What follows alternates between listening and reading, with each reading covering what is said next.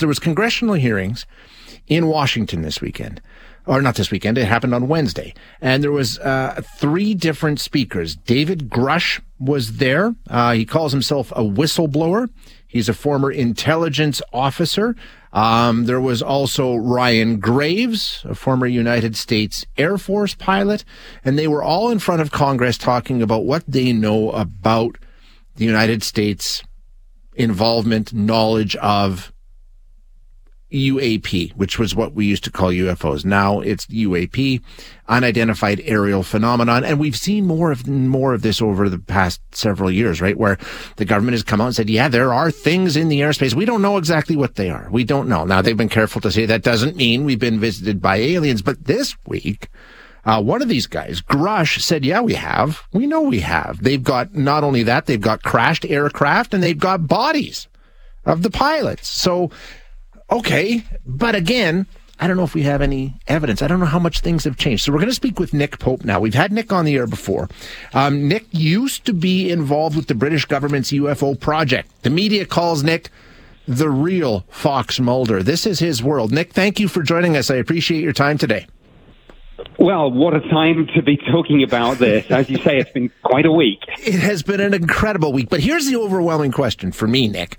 Have we moved the needle? I mean, we've heard all this stuff that Grush said. We've heard all this stuff before. Did this change it at all for you? Yes, it did, fundamentally, because it's one thing to tell your story to the media. It's quite another to do so under oath in Congress.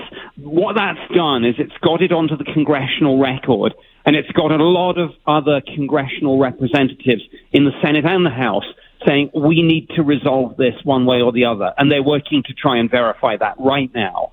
Okay, so the focus of this we should take away is not necessarily that, okay, here's the smoking gun. Now it's just, okay, now it's going to be moved into more official channels and publicly. Yes, this Grush had given some details to Congress previously, but that had not been public knowledge. Now it's public knowledge. Now the mainstream media are engaged. It's really inserted a real sense of urgency into this. What he was talking about, like I say, we've all heard about Area 51 for decades, right? With the crashed and the aliens and the autopsies and all that stuff. If you followed UFOs at all, you're familiar with what have been legendary stories till now. Is that what he's talking about, or do you think there are other examples? Well, it's very difficult to say. He certainly, in some previous statements, has, if not addressed Roswell directly, certainly spoken to the question of historic crashes, apparently not just in the 40s, but going back to the 30s, a case in Italy. So he says that if anyone in Congress has the sufficient security clearances, and clearly some do, he will give them the very specific details in a secure environment that will enable them to fact-check what he's said. Do you, as someone who's worked in this, do you believe it? Do you believe what Grush is saying, Nick? I believe he believes it, but by his own admission, he's not actually had his hands on this directly. That's right. Yep. So there is still a possibility that he is part of, or has been the unwilling victim of, a complex intelligence deception operation of some sort to push the whole alien theory, maybe to hide or distract us from something else. So there are other possibilities in play, but not many, to be honest. It's not like UFO sightings where there are lots of different causes. These claims are either true or they're not. True, exactly. What do you make of his claims that, since he, like you say, he's talked about this publicly, he calls himself a whistleblower, and he says he's been threatened by people within government. There's been pushback. What do you make of those claims?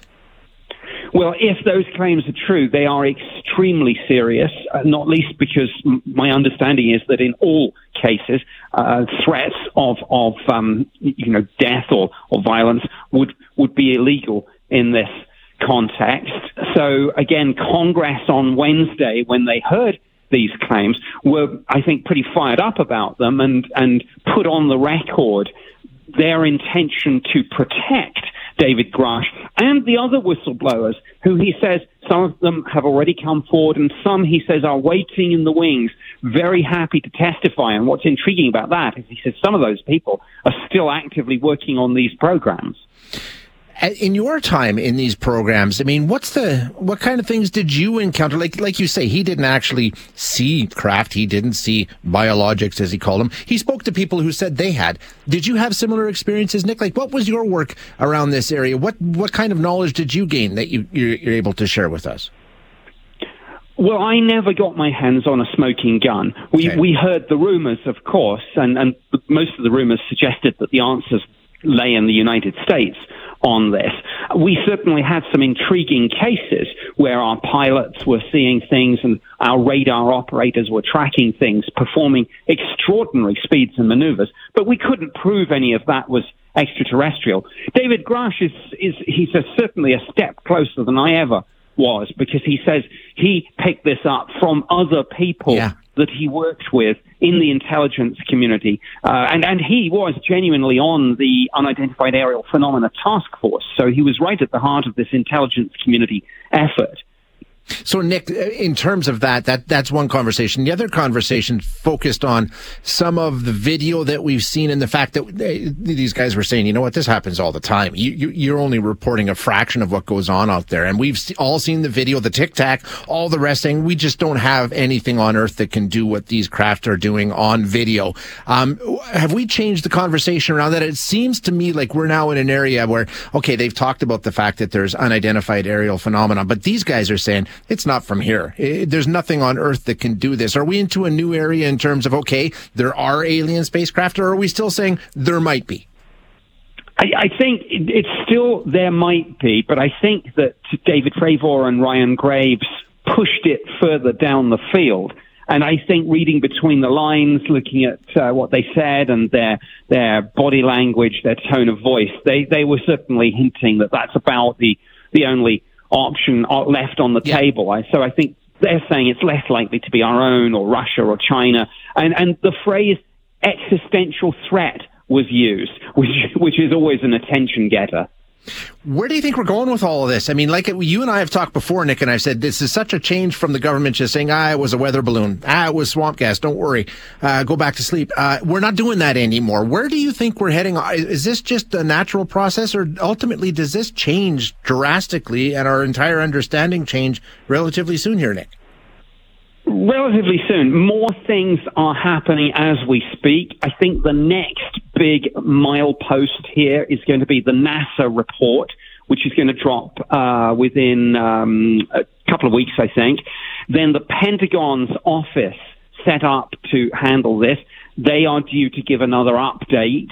So that's due. And, of course, the whole business of Congress trying to validate David Grush's claims, that continues. And there will be, I understand there will be more hearings. There are plans for more hearings on this, not just the House Oversight Committee, who we heard from on Wednesday, but the Armed Services Committee and the Armed Forces Committee and the Intelligence Committees in the Congress and the Senate and the House. Wild times, Nick. I mean, it's crazy. It really is hard to wrap your head around what we might be on the verge of, if we're on the verge of anything here. But I guess we just have to wait and see where this goes. Yeah, but we're making progress, and it's certainly exciting times. It definitely is. Nick, thank you so much for your time. As always, I appreciate you being here.